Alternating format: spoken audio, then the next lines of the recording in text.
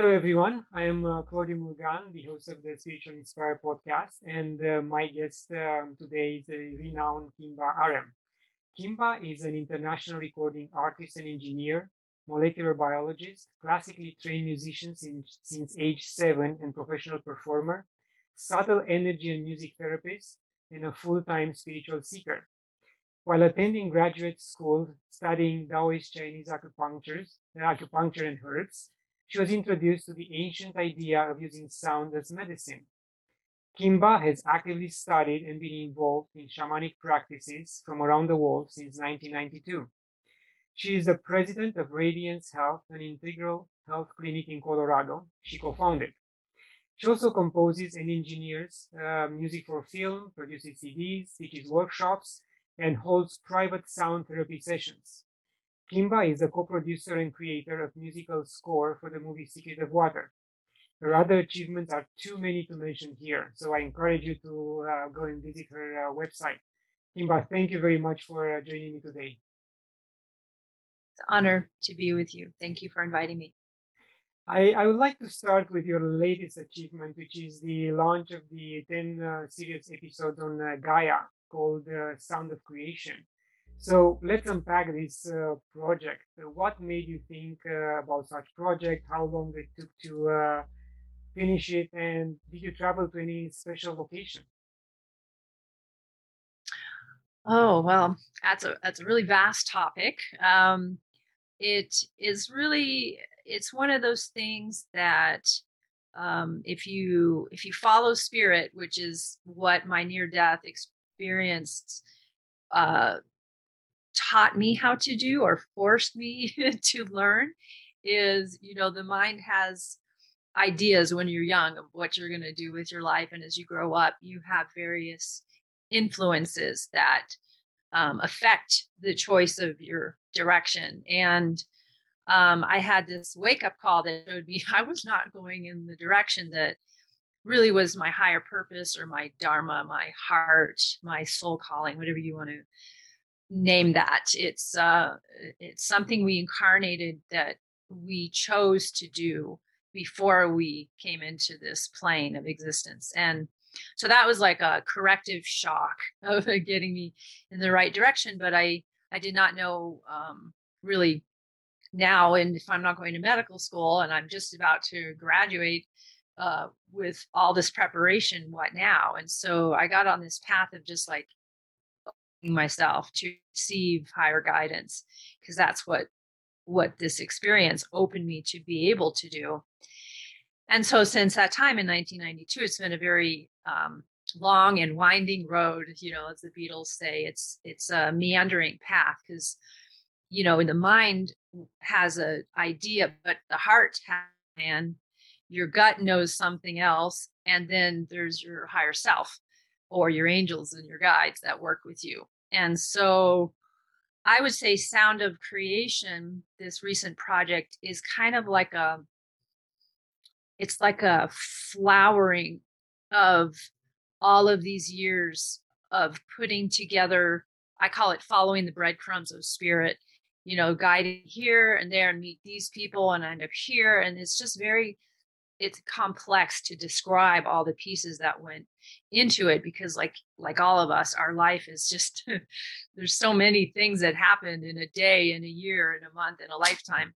And so to me, this project it was very organic how this was the time for it to be birthed. And the position I'm in my partnership, where I live, the people that I'm connected to at this point, it almost was kind of magical. It all the pieces just fell into place. And so I've been working with Gaia because of, for many years. I've been with them from the beginning of their inception.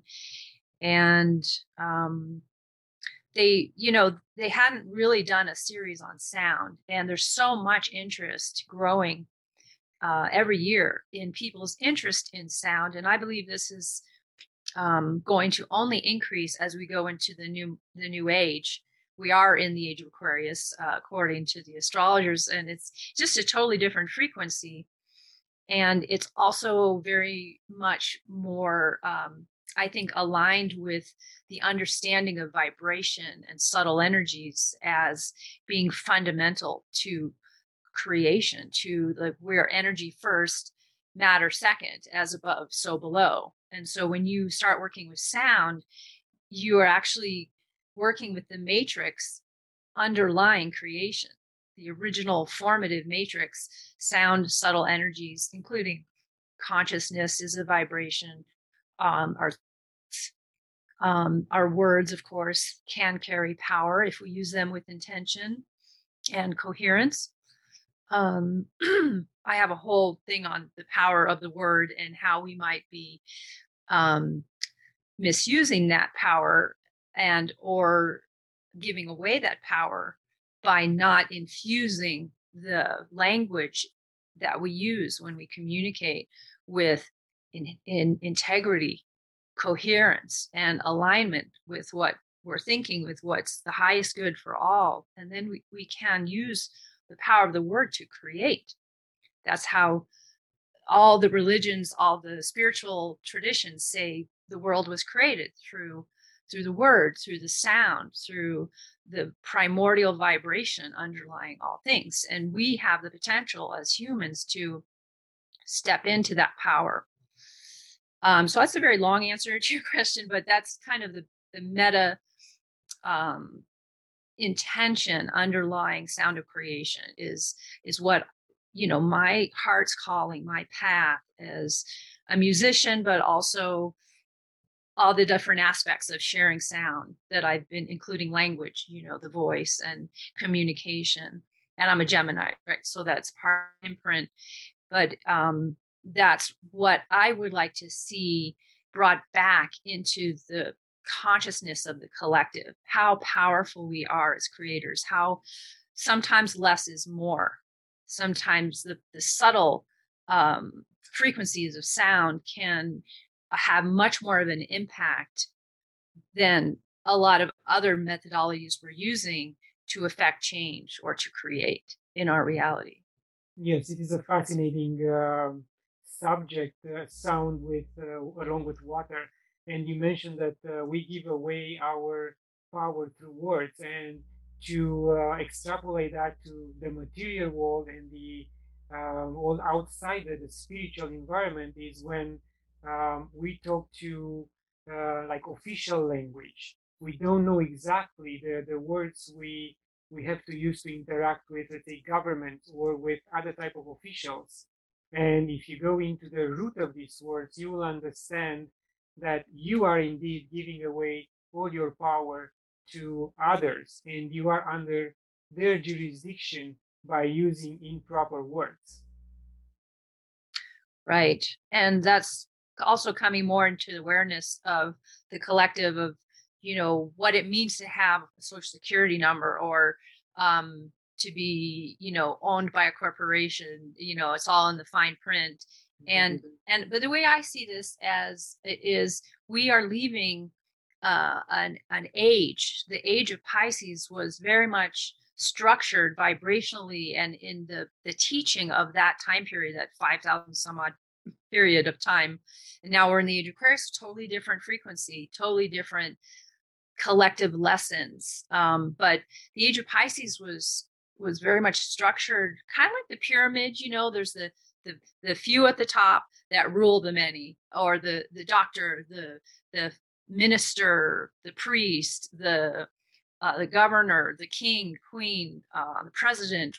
You know, it's that was the Piscean era structure, I guess you could say. And it was perfect, you know, even though it was messy. You know, this life on earth is probably always going to be messy because we're living in these bodies that are decaying, you know, from the time of our birth. It's just a challenging realm of impermanence, you know, as the Buddha taught. But the new era of the age of Aquarius isn't structured like that. And so what's happening, the image I get as a frequency person, everything I think is and that I feel is in patterns, like fractals, like the way sound, you know, creates. If you're familiar with cymatics, I wish we could show some images, but there's cymatics is this this science of showing how vibration underlies matter. And Hans Jenny and other researchers, Peter Guyenning, Peter Manners, and other people in the field have, and we talk about this in the Sound of Creation a lot series, but you take a metal plate and you put sand on it or some other vibrating medium, and you put a frequency generator to create vibrations, and you'll see these patterns, very geometric, complex. You change the frequency, goes into a new pattern, or sometimes it'll look like life forms, like little mollusks or starfish, or depending on the frequency, you'll get a different form. So it's a very simple model showing that frequency is underlying all of matter, and even cell division. They're showing how when one cell becomes two, the basis of molecular life is a frequency shift. And so what I think about, I keep getting these images inside of like what the Piscean era frequency or vibration looked like in a way, in the pattern of that era. And then the shifting we're in cymatics, when you change the frequency, the pattern goes into like chaos. There's no pattern for a little while, short while. It's almost like when you change the station on a radio, and you're on a station, it's broadcasting, you're getting information or music, then you change the station and there's static. And then you keep changing the knob. If in the old time radios, for those of us who grew up with those, and then you the new station and it's a whole new set of information there. And it's just flowing through, you're just picking it up through the radio. It's in the space. But I see that as our solar system goes around the great cycle around the center of the Milky Way, our galaxy.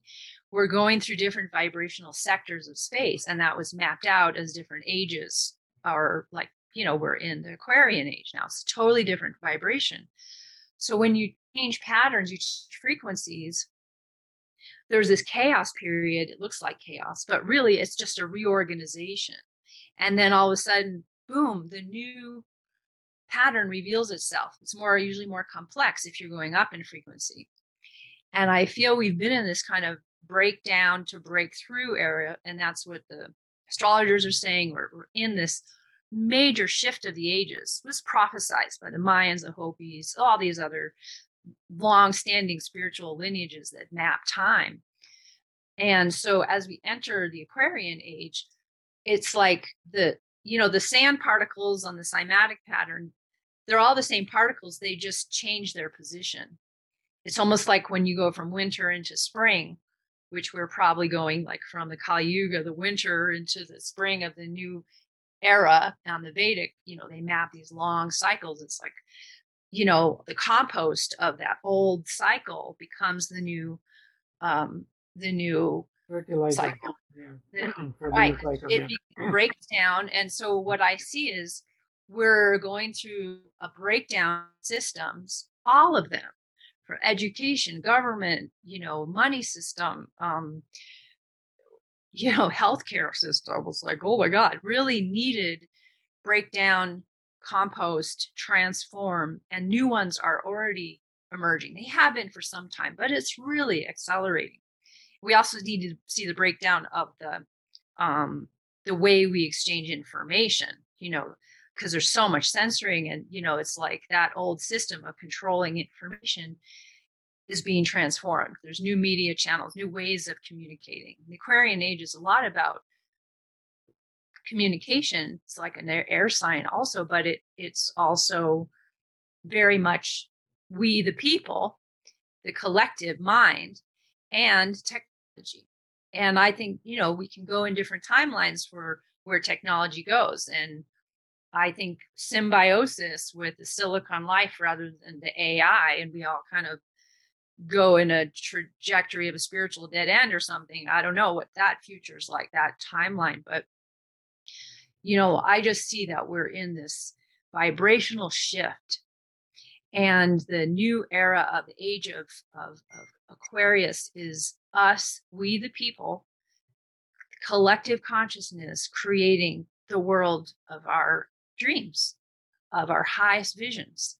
And we absolutely have the power to do that. The very few at the top of the pyramid of that old system, they're totally losing the ability to control in the way they had, because we're in a new vibrational era that doesn't support the old model, the top-down system of the Piscean era. It's gone. And they're just scrambling because that's all they know. And so then we, the people, are like, oh my God, what do we do? And it's like, this is what we do. We wake up, we help each other wake up, and we lift the vibration through our hearts, through love, through all the our personal passion, finding why you incarnated, which was what happened to me with the corrective shock of the wake up call I got. But you don't have to have a near death experience to get back on track. There's a lot of other ways to really find your particular frequency vibration, the note that you came to play in the symphony of creation that only you can play. And your job is to just play your note perfectly. And then we have the symphony of humanity, the symphony of the cosmos, all of us just creating a beautiful world.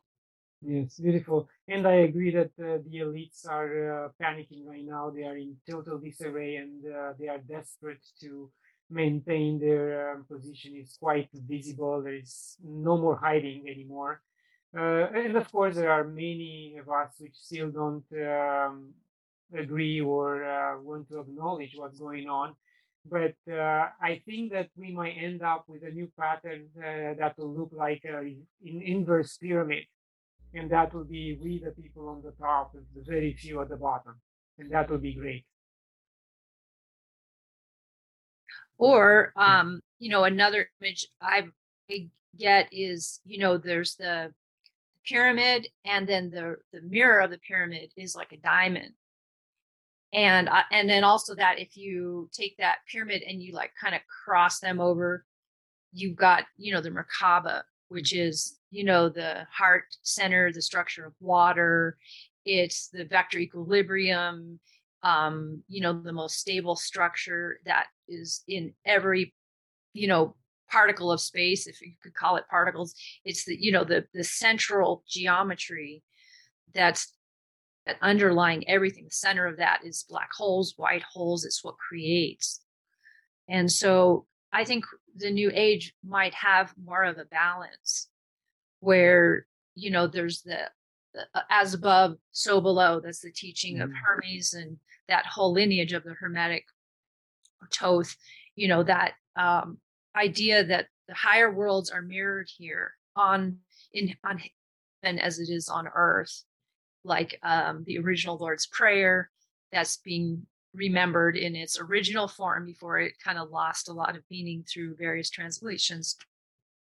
It all talks about that. The coming of the new earth is happening. It's through us. It's through love. It's through us building that and remembering that we have the power to visualize and create and manifest as creators. And I always also thought, I've thought a lot about, I'm not an astrologer, but I love astrology because I see it as a vibrational science. Which everything is on some level. If you go to the depths, it's all vibration. But, the planets, the harmony of the spheres, and just our local solar system, they're all vibrationally emanating imprints that structure our reality, structure us at birth, structure our world, structure our the cycles of time. And there's a science to it. That's what's part of the Hermetic teaching. And, I think it's our time to kind of re-embrace all of these teachings of how to manifest heaven on earth, and do it for us to step into our power and to remember that there's really no us and them. Only in the lower level of consciousness of duality is there anyone but us. I think even, as a molecular biologist, when I had my near-death awakening, I kind of looked at the world as like the Gaia hypothesis shows that, the planet is like a fractal of the body, and that we are like a microcosm of the earth. And I saw all this, and then I saw that other people had seen this and made it into a science. It was an ancient science and now being revised. And that means that everything has its place, including like viruses. You think of a virus as, something that tries to kill you, or just make you sick. But in the cosmic scheme of Brahma is the universal scale of the creation, that we're all cells in the body of the creator on a fractal level. On the local level, a virus is here to challenge the system, to make it more complex, to develop new abilities. For example, in the human body, the immune system gets developed through getting viruses. That's why vaccinations are not ideal for the body when you're growing up, because your body's meant to learn to become more intelligent through the challenge of the virus. And so as I kind of looked at the planet from this very expanded scale, and it's continued since that time of my near-death awakening, I saw that, what's going on our planet, the beings that are here, which are likely not from Earth, they're like a virus of the cosmos, or, they came to Earth probably about 5,000 years ago. It's hard to put a timeline on it, but, making the planet sick. But even they have a purpose. Like on a local level, it's to make us more intelligent and resilient as a species, and maybe push us to the next level of our evolution. Because without the challenge, sometimes we get complacent. Humans, we and you can't, because human lives are not long enough for us to get complacent. We'll die and then remember in the after death state, oh, that's right, I was here to spiritually evolve, and maybe even in this lifetime attain self-realization. But we have an infinite number of chances to come back and try to remember. But when we have these challenges, it stimulates us to remember that, okay, we got to work on this, because it's not easy. And I think the challenge we're facing right now is doing that for people. It's absolutely a perfect. It's like the hero's journey. You have to overcome the dragon, the lizard, the beings that want to kill you, because if they weren't there, we would probably just keep reincarnating and forgetting and just having fun on Earth, but not really going anywhere, And so there's really no us and them when your consciousness goes to the higher levels or the more expanded levels. I don't know if there's a hierarchy to it. It's more like when you expand your consciousness, however it is, through a psychedelic, through a near-death experience, through deep meditation, you see that it's all nested fractal cycles of the same repeating pattern of the one creator that we are. And that to me is the essence of the Hermetic teaching, as above, so below. And that lineage that I feel I'm a part of, and here to be one of the voices for, to remind us, to help us remember that, everything is vibration. Everything is the creator. And we could say the sound of the creation, that's the name of the series, because underneath the sound of creation, in the Vedic, they call it the Aum, or the Om. And basically it's a frequency. And you can learn to perceive this. And we do talk about that in one of the later on in the series, around episode 9 and 10, about the very, very deep esoteric lineages that were not talked about in the ancient times until you got deeper into whatever esoteric lineage you were a part of. All of them, if you go deep, have this teaching of how to start to perceive the sound current, or the nod, or the shabd, or there's different names for it in different cultures. And that is the matrix that we can tap into for our spiritual evolution. Yes, and I like your comparison with us becoming complacent. It's like, working on a job for 20 years, you don't know anything else to do but that particular task, and you are not willing to learn. You kind of lost or diminish your capacity of learning new skills. And what we are going through as the species, I think it's a shock. It's a wake up call for us, for some of us at least, to go out there, improve ourselves physically, spiritually, become have a better mind and soul capacity of learning and opening up, and that's very important. And I have to admit, I am just half through the series, but in episode 3, I encountered this Arab proverb: "You can't look away from the face of God, just because God is everywhere." And I think that if we consciously assimilate this statement, what you just said about, consciousness, expanding consciousness, understanding that there is no separation, it will come much easier to us and evolve in multitude of angles. Yes. Yeah, I agree. I feel that, are you familiar with the Kabbalah tree? Yes. That so that's the image of the Sephirot. It's like the tree with all the different levels going back to the one. That's this kind of the Kabbalah is associated with the Hebrew tradition, but it's actually much more ancient than that. And but it's kind of like a multidimensional map, and they're like, you are here is kind of on the map in the earth plane is called Malkuth, which is basically the bottom of the tree. So you had a map of the universe and it said you are here, and you see all these different levels. We're right at the bottom.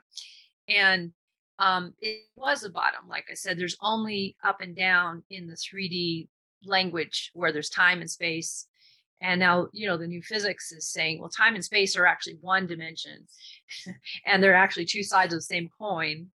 So you can't, and space time and time space might, like, when you die, you go to time space, and we're in space time. And so there's a whole lot of stuff happening in physics, but the language of the model of where we are is pretty humbling.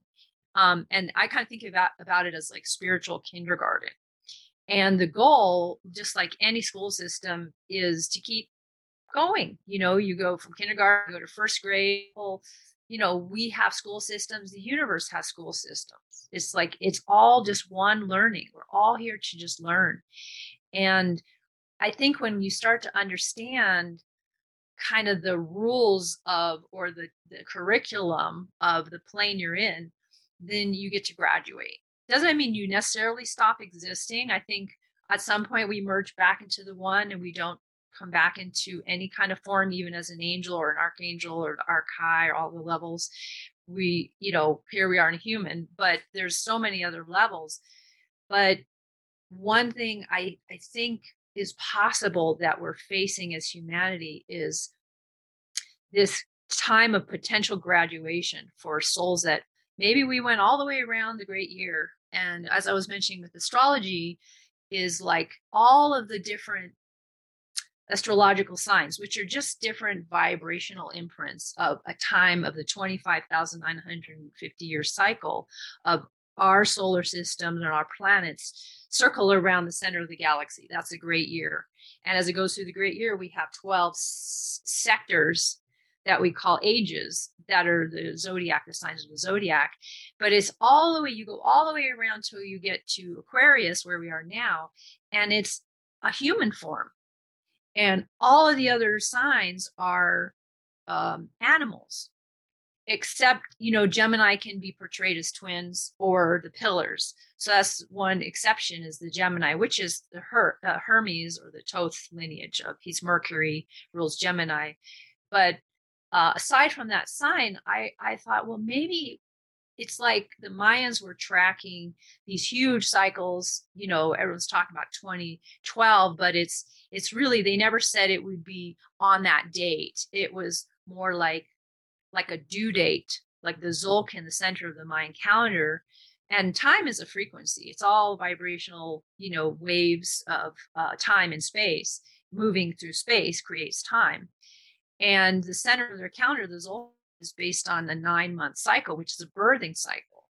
And 9 is this recurring number in music, in tuning. So we talk about the 432 tuning, which has all these nines related, all these ancient sites, and time itself and free energy and cycles, right? So 9.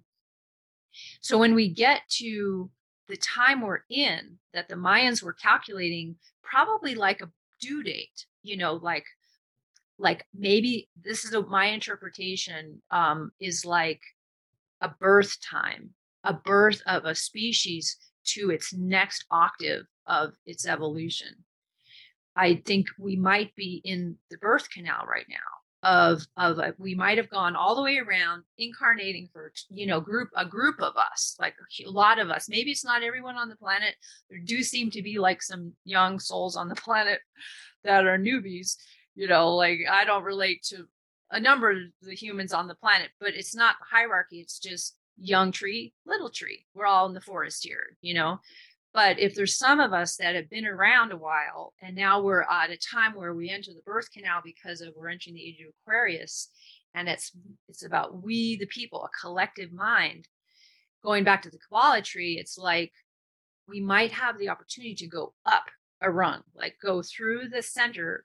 The center of the Kabbalah tree is like the Shushumna, and that was part of the Hermes lineage teaching, to my understanding, of the Caduceus. He's holding this staff. It's the teaching of how to use your Kundalini and your energy to raise your consciousness to the crown, so you can have these transcendental experiences and maybe even attain self-realization, which to me is about, we go up the ladder, whether it's as an individual or a collective. So the vision I hold is, because the age of Aquarius, and there's a lot of us that are maybe on the edge, like we want some new lessons. I'm tired of flunking kindergarten. That's all I have to say. And if that means we can help each other, we, the people, help each other by connecting our collective mind, you have to make your ego thin enough to do that. Doesn't mean you lose identity. The way bees are, the way ants are, the way schools of fish, schools of birds, they all have personalities and identities if you get to know them. But they also operate like the mind of Gaia, the planet, is very symbiotic. And I think it's waiting for us as a species as humans, to enter into that collective symbiotic frequency, kind of like in the movie Avatar, if you ever saw that movie. That's like the turning point of that planet Pandora, which is like Earth. We virus like they did, it was the humans coming to take and exploit, and they did this, something happened, and they became symbiotic on a new level with the life of that planet. And I feel that that's a really good model for us at this time, that the beings that are here, it's time for them to go, and it's time for us to evolve. It's called like Childhood's End. I don't know if you ever heard of this book by Arthur C. Clarke. I did not like the miniseries they did on it. They distorted the message greatly, but the book was incredible, and I think it was very prophetic. Even just the title, Childhood's End, of the birth of a new era of a species on a planet, and the extraterrestrial beings that have been involved in kind of instigating that. I think it's a very organic process. I still feel the matrix of matter, mother matrix, this word is, it's very feminine. It's not female, it's feminine, like the Pistis Sophia story or the Persephone. That's each of our soul coming down into the world of the underworld. This is the underworld. It's not after you die. This is it, according to the ancients. Getting the lessons, or Alice in Wonderland, down the rabbit hole, right? Yeah. And we are in the upside down world, right? And then our work is to return, like the hero's journey, in the belly of the whale, go down into the underworld, then return as the king, the queen, the hero. That is the template of our journey on the earth plane, I think, individually and collectively. Yes, and I agree that we have to integrate our energy or balance and reassess our energy and our capabilities with the energy of the earth. Otherwise, being out of sync is not the way to go forward. And as you said, Earth is going through the changes right now, energy changes, weaker electromagnetic field, and that affects us regardless if we want or not. I don't know if we can protect ourselves in any way. We have to adjust. We have to go with the flow of Mother Earth. So some of us will do that, will agree to accept such transformation. Others will not. So we'll see what the result will be. And uh, when I started to study the pineal gland, which is associated with the ajna, or the third eye, and the crown chakra. Well, there's the pituitary. There's this whole thing going on with the higher centers when we raise our kundalini and we start to open our consciousness to the higher realms. That inside the pineal gland are these little magnetic elements that, if the pineal gland is not calcified, which unfortunately a lot of people have calcification or growth of these crystals, because a lot of it's because of the fluoride in the water, which is a rat poison, doesn't help with teeth. There's no evidence showing that fluoride is anything but toxic, does not help with tooth enamel. But it's in our water supply and it's calcifying people's pineal gland, which sound can help. There's methods to help get those little magnetic crystals moving again. But what I think is interesting about that is in birds, they also, all animals have a pineal gland. Amphibians, birds have it. They also have these magnetic elements.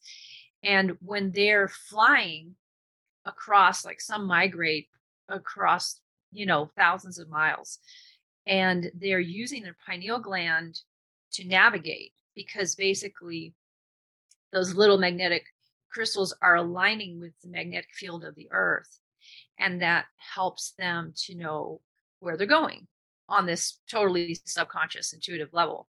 But we also have that too.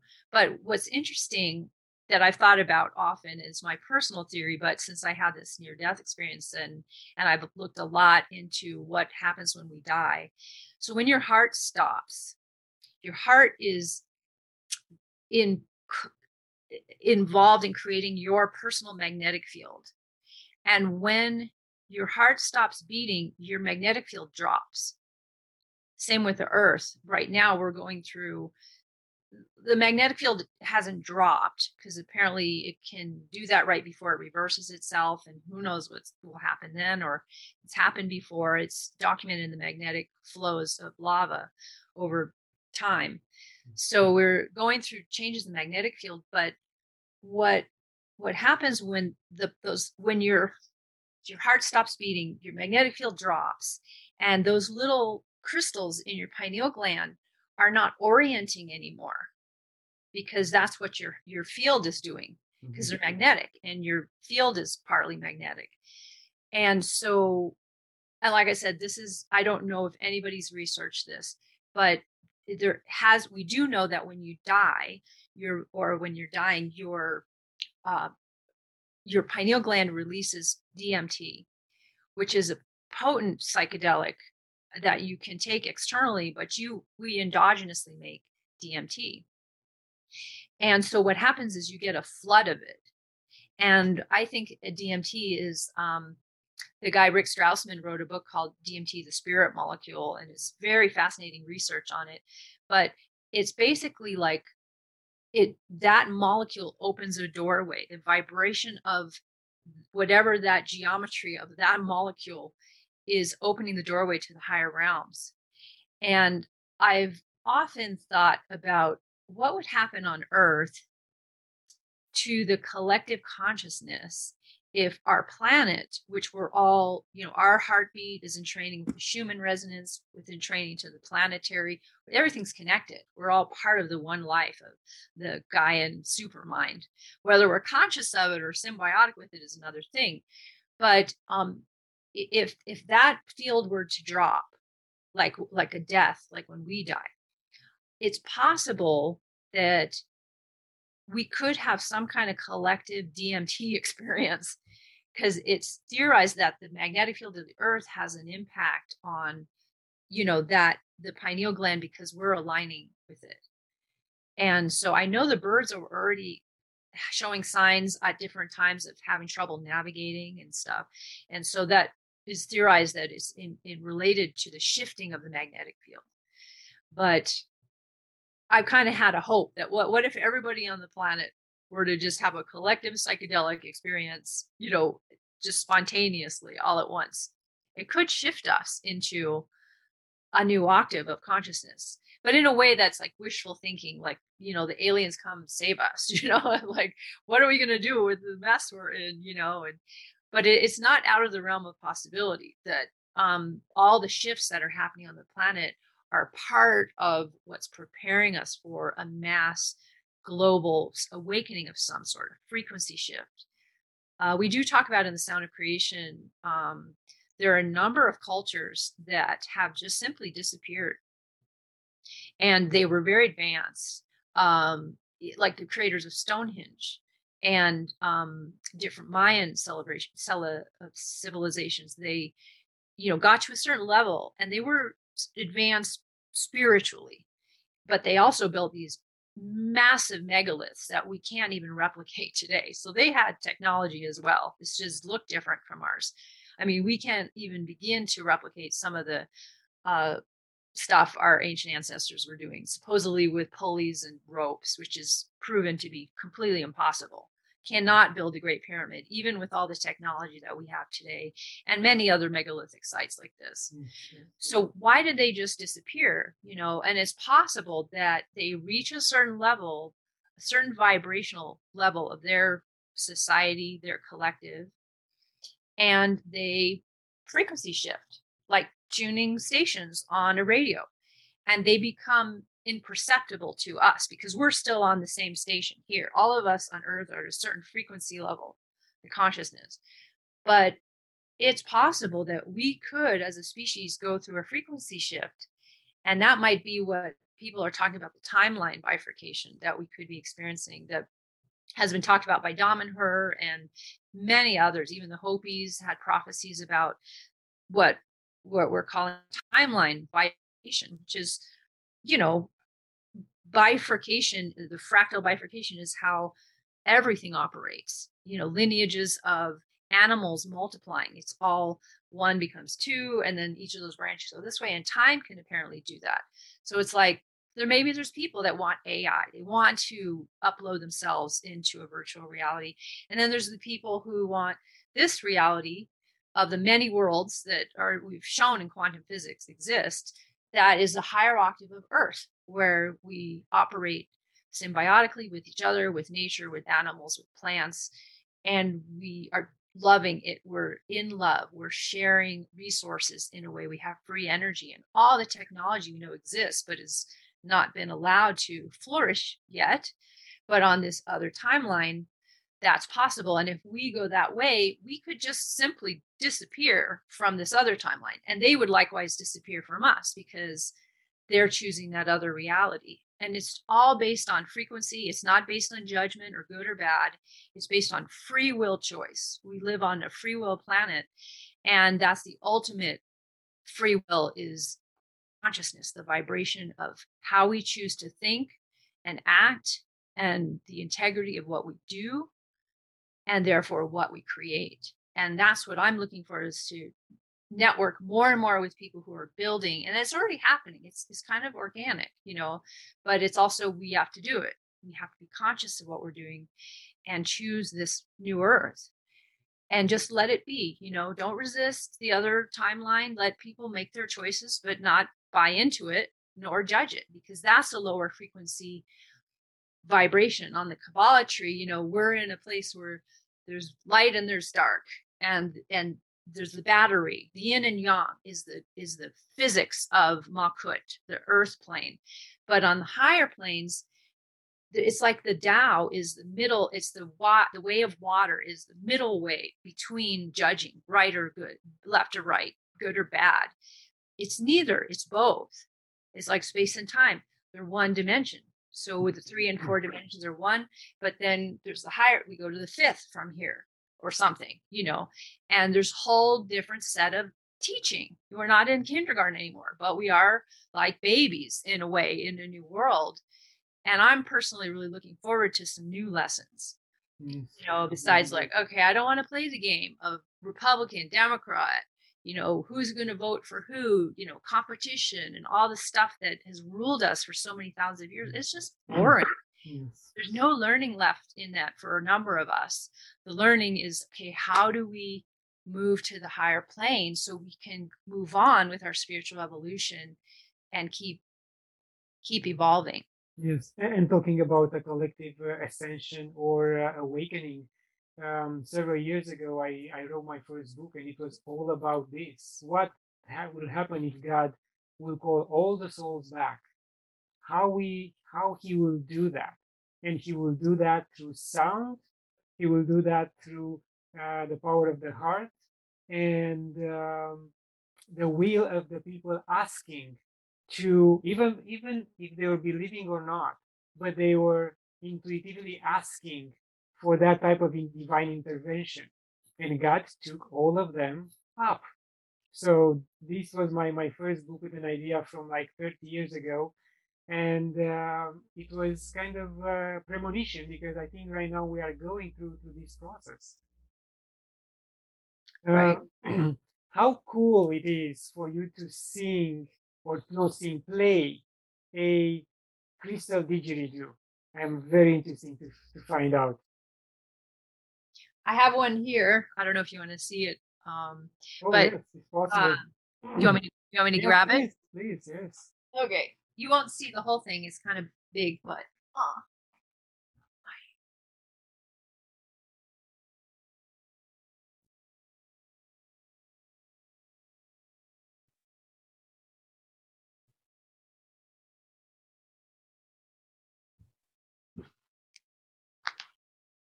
Wow. Cool. Yeah, flower of life. Yes. Nice. I heard you play both types, the wooden one and the crystal. How do you find the difference in sound? Well, I've been playing. I was first introduced to the didgeridoo when I was in Arizona in 1992, right after my near-death experience.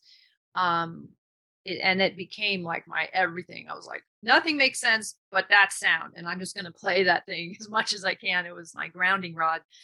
And now I understand why it took some time to integrate. But I was playing the agave ones, so they were made by a local man. He was one of the first, probably the first didgeridoo maker in the United States, Alan Shockley. He passed a couple of years ago, but became my dear friend and mentor. And they were made out of, didgeridoos can be made out of anything. The traditional ones are made out of eucalyptus, and they were carved out by termites. But I think didgeridoos, no one I knew, I had never seen a didgeridoo in 1992. And now they're just everywhere. Didgeridoo is a household word. And so I think the termites can't eat fast enough to supply all the eucalyptus ones from Australia. So people are making them out of clay, out of bamboo, different kinds of hardwoods. And so the agave ones I liked because my style I think when we play the didgeridoo, it's really one note and it's your breath and your spirit. And in every culture except English, the word for breath and the word for spirit is the same word. So, and it's interesting, I moved to Hawaii to study acupuncture, and then I learned about some of their language. This was in 1995. And they call us white people haole, but it's really haole. Ha is the breath, and ole means without. So it's kind of a derogatory term.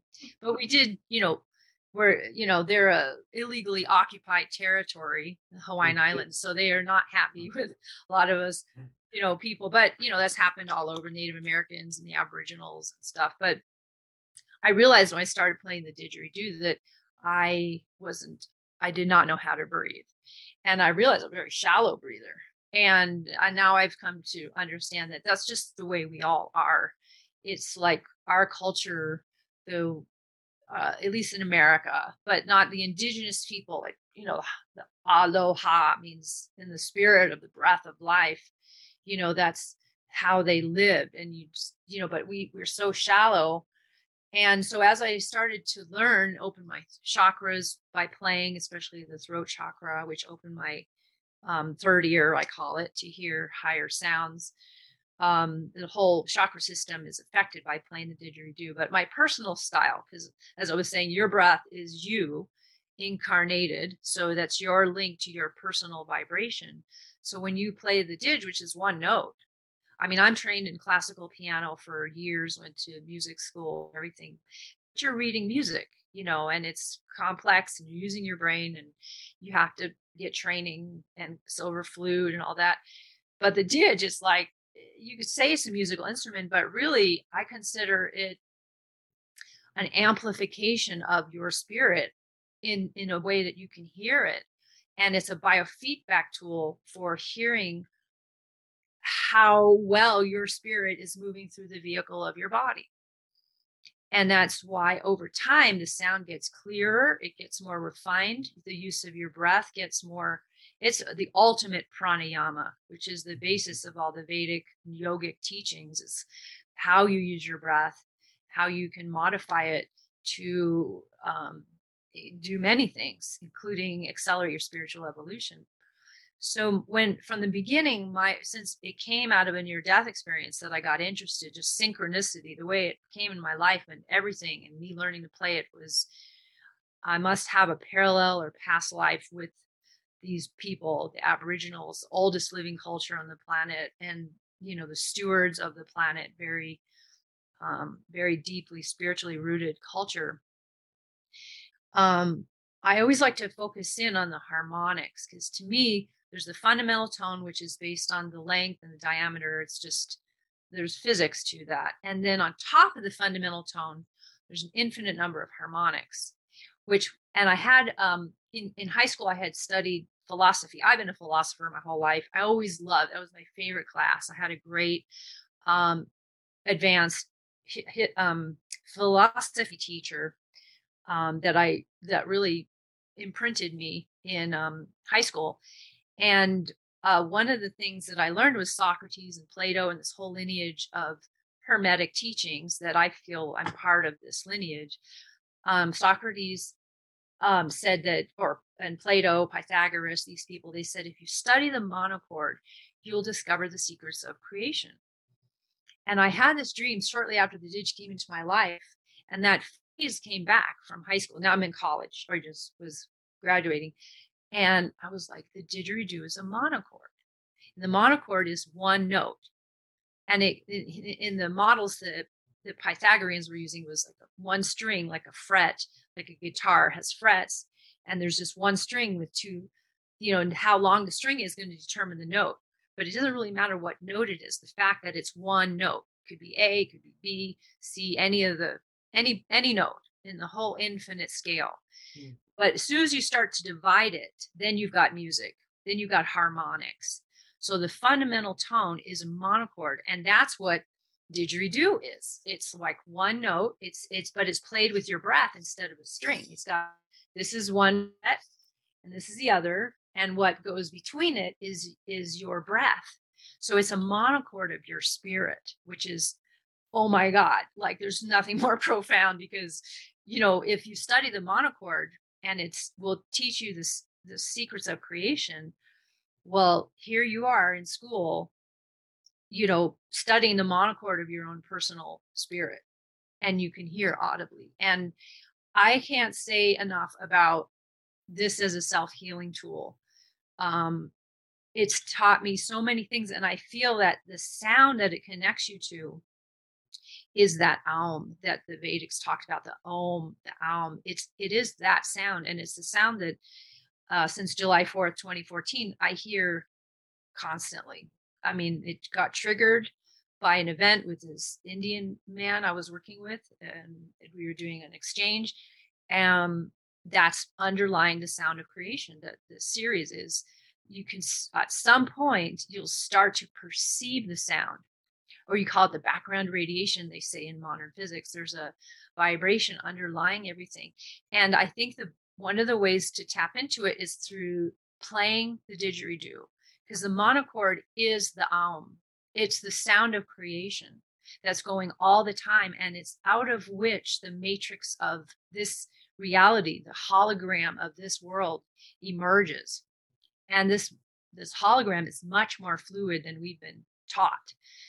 And that's why the importance of remembering the power we have individually and collectively as creators.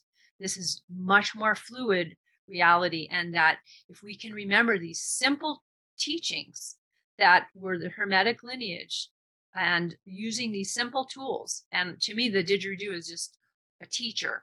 And so it's a long answer to your question, but when I play the wooden one, it's like I always was going for the harmonics. So you got the fundamental, and then you got the harmonics. And in the harmonics, there's so much going on. And I think of the body as like the fundamental tone. And then all your koshas, your subtle bodies, are like the harmonics of you, our emotional body, mental body, etheric body, astral body. There's all these layers that have been outlined and documented by a number of esoteric cultures that track and know how to, quantify them. Even there's whole science of the subtle bodies. To me, those are the harmonics. So as you're playing and you're learning how to use the breath and tune into the universal aum, open up your chakras, moves. It's like the Sushumna. I also think of this as like the Sushumna, right? This is your central channel, your spine.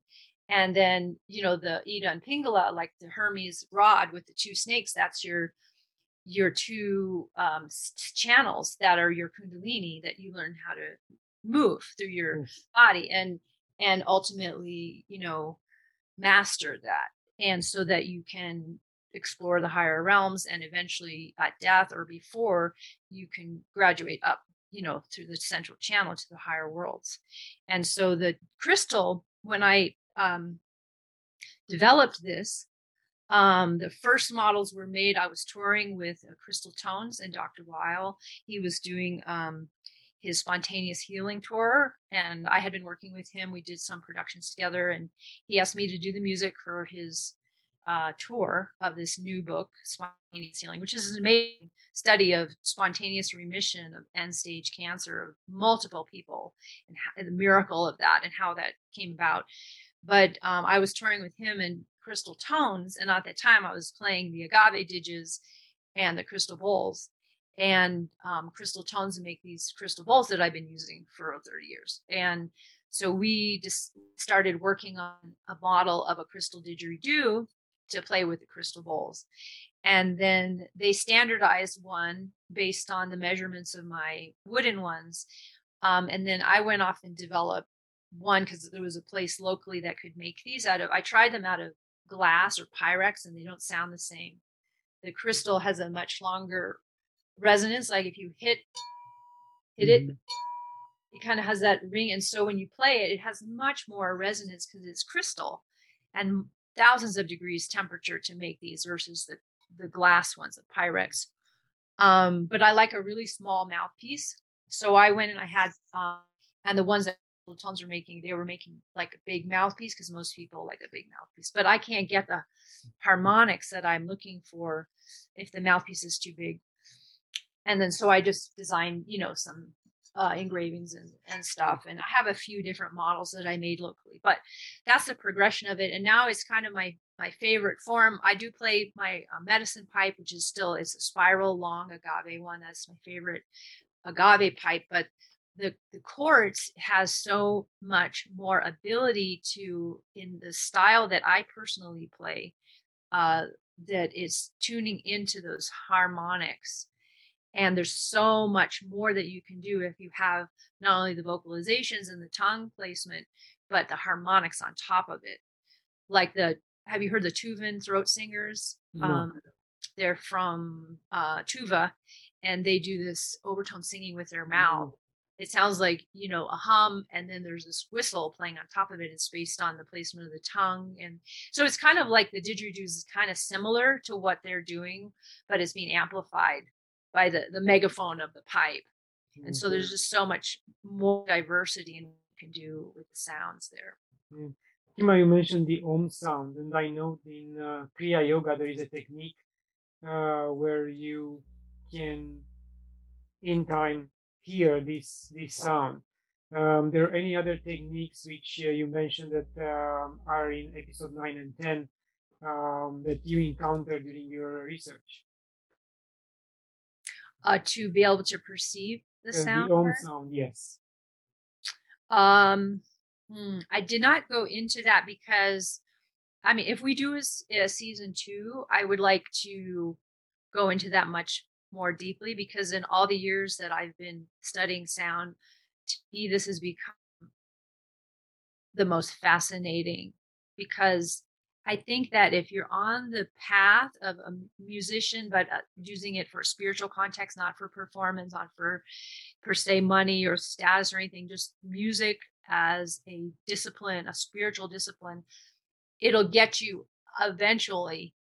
All these paths lead to the same goal, which is some aspect of the sound current and how to merge back into it. And there are many techniques for that.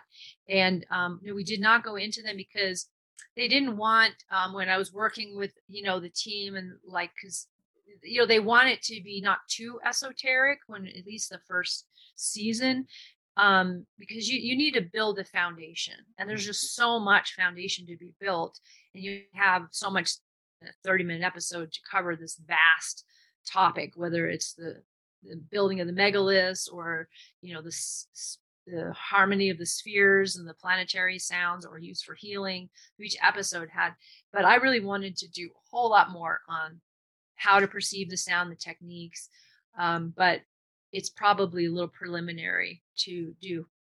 I believe that from my own personal experience, I have found some books, there's not many, that teach how to work with the sound and how to learn to perceive it.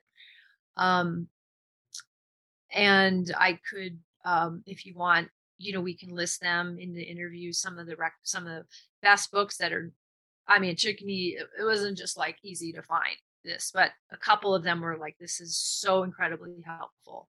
And it's a little hard to explain because it's a lot in, you know, bringing you on this road. But, you know, there's a few chapters in this one particular book that's probably the most useful I've found as far as how to perceive it and then what to do with it.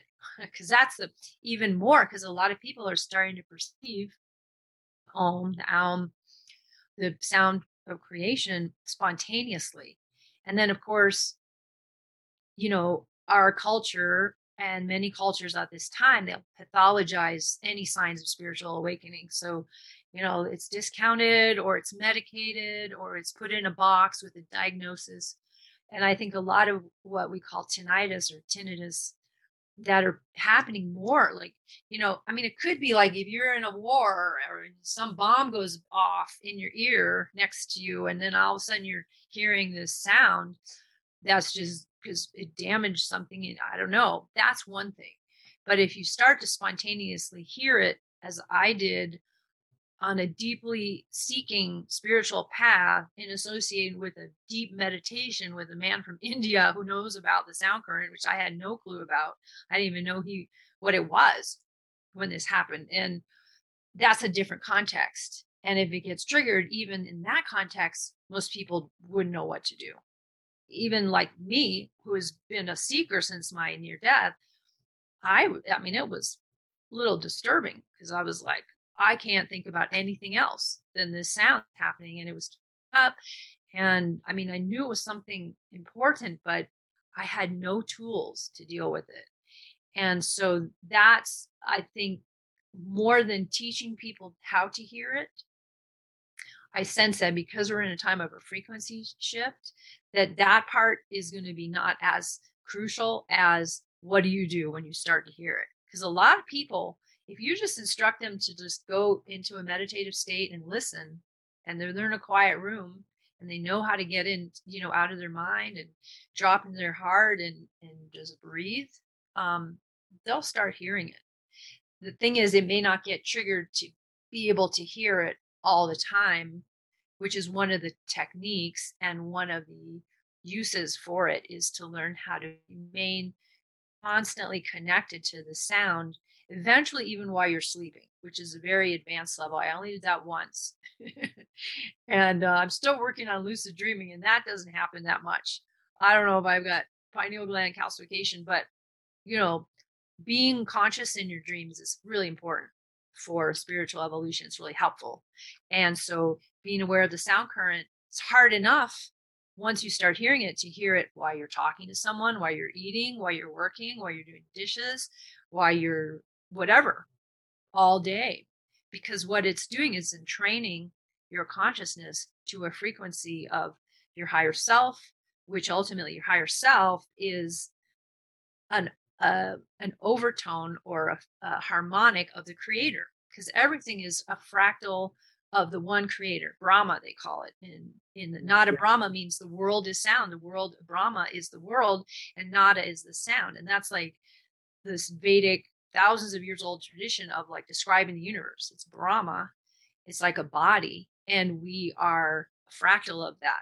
We're probably like, our whole planet is probably a cell in the body of Brahma, or an electron. That's how vast it is, but it doesn't matter. It's all holographic. So it doesn't mean, it means it's the same pattern on infinitely repeating scale. So you are Brahma and I am Brahma, and everybody is the one universe, because it's a holographic. And if we study, that should be the new science of teaching kids: fractals, chaos, holographic reality. This is how the universe works. And it means we're everything and we're nothing at the same time. It's very humbling, but if you get caught up in the I am God thing, then you're missing the point, which is a danger on the spiritual path. People start to realize their spiritual power, but they forget that everyone is that too. Everyone. Yes. And that, if you remember that, you can't get full of yourself because you're no better than anyone else. That's what I think the Age of Aquarius is. We, the people, we recognize we're all cells in the body of a larger being. And let's start to act that way. We're going to have so much more fun than this game of pretending you're less than or better than someone else, or competing with them, or, it's just such a boring old game, the competition, separation mindset that I think a lot of people like myself are just kind of over it, and we want new lessons. And that's my goal, is to just be the change, be that frequency. And each one of us that holds that frequency of consciousness without judging, without pushing away or grasping onto it. That's the Buddhist teaching, right? It's just that middle place of like, I am creator, we're all creator. Let's remember that and build a beautiful world. Yeah, Kimba, thank you. Words of wisdom. And for people who want to get more into your work and your music and workshops, they can visit your website, correct? Yeah, that'd probably be the best way. Yeah. Perfect. And thank you very much for being with me today. I really enjoyed the conversation. And I will finish the Sound of Creation series for sure. And I will promote it as much as possible, because people will learn from it. I can vouch. So they will learn from it for sure. Thank you so much. It's been wonderful to connect with you and to share with you. And thank you for inviting me. Thank you. And to my guests, thank you. My viewers, thank you for watching. Share it, like it. Get a free copy of my book when you visit my website. Promote me, support me on patreon.com. And until next time, love and gratitude.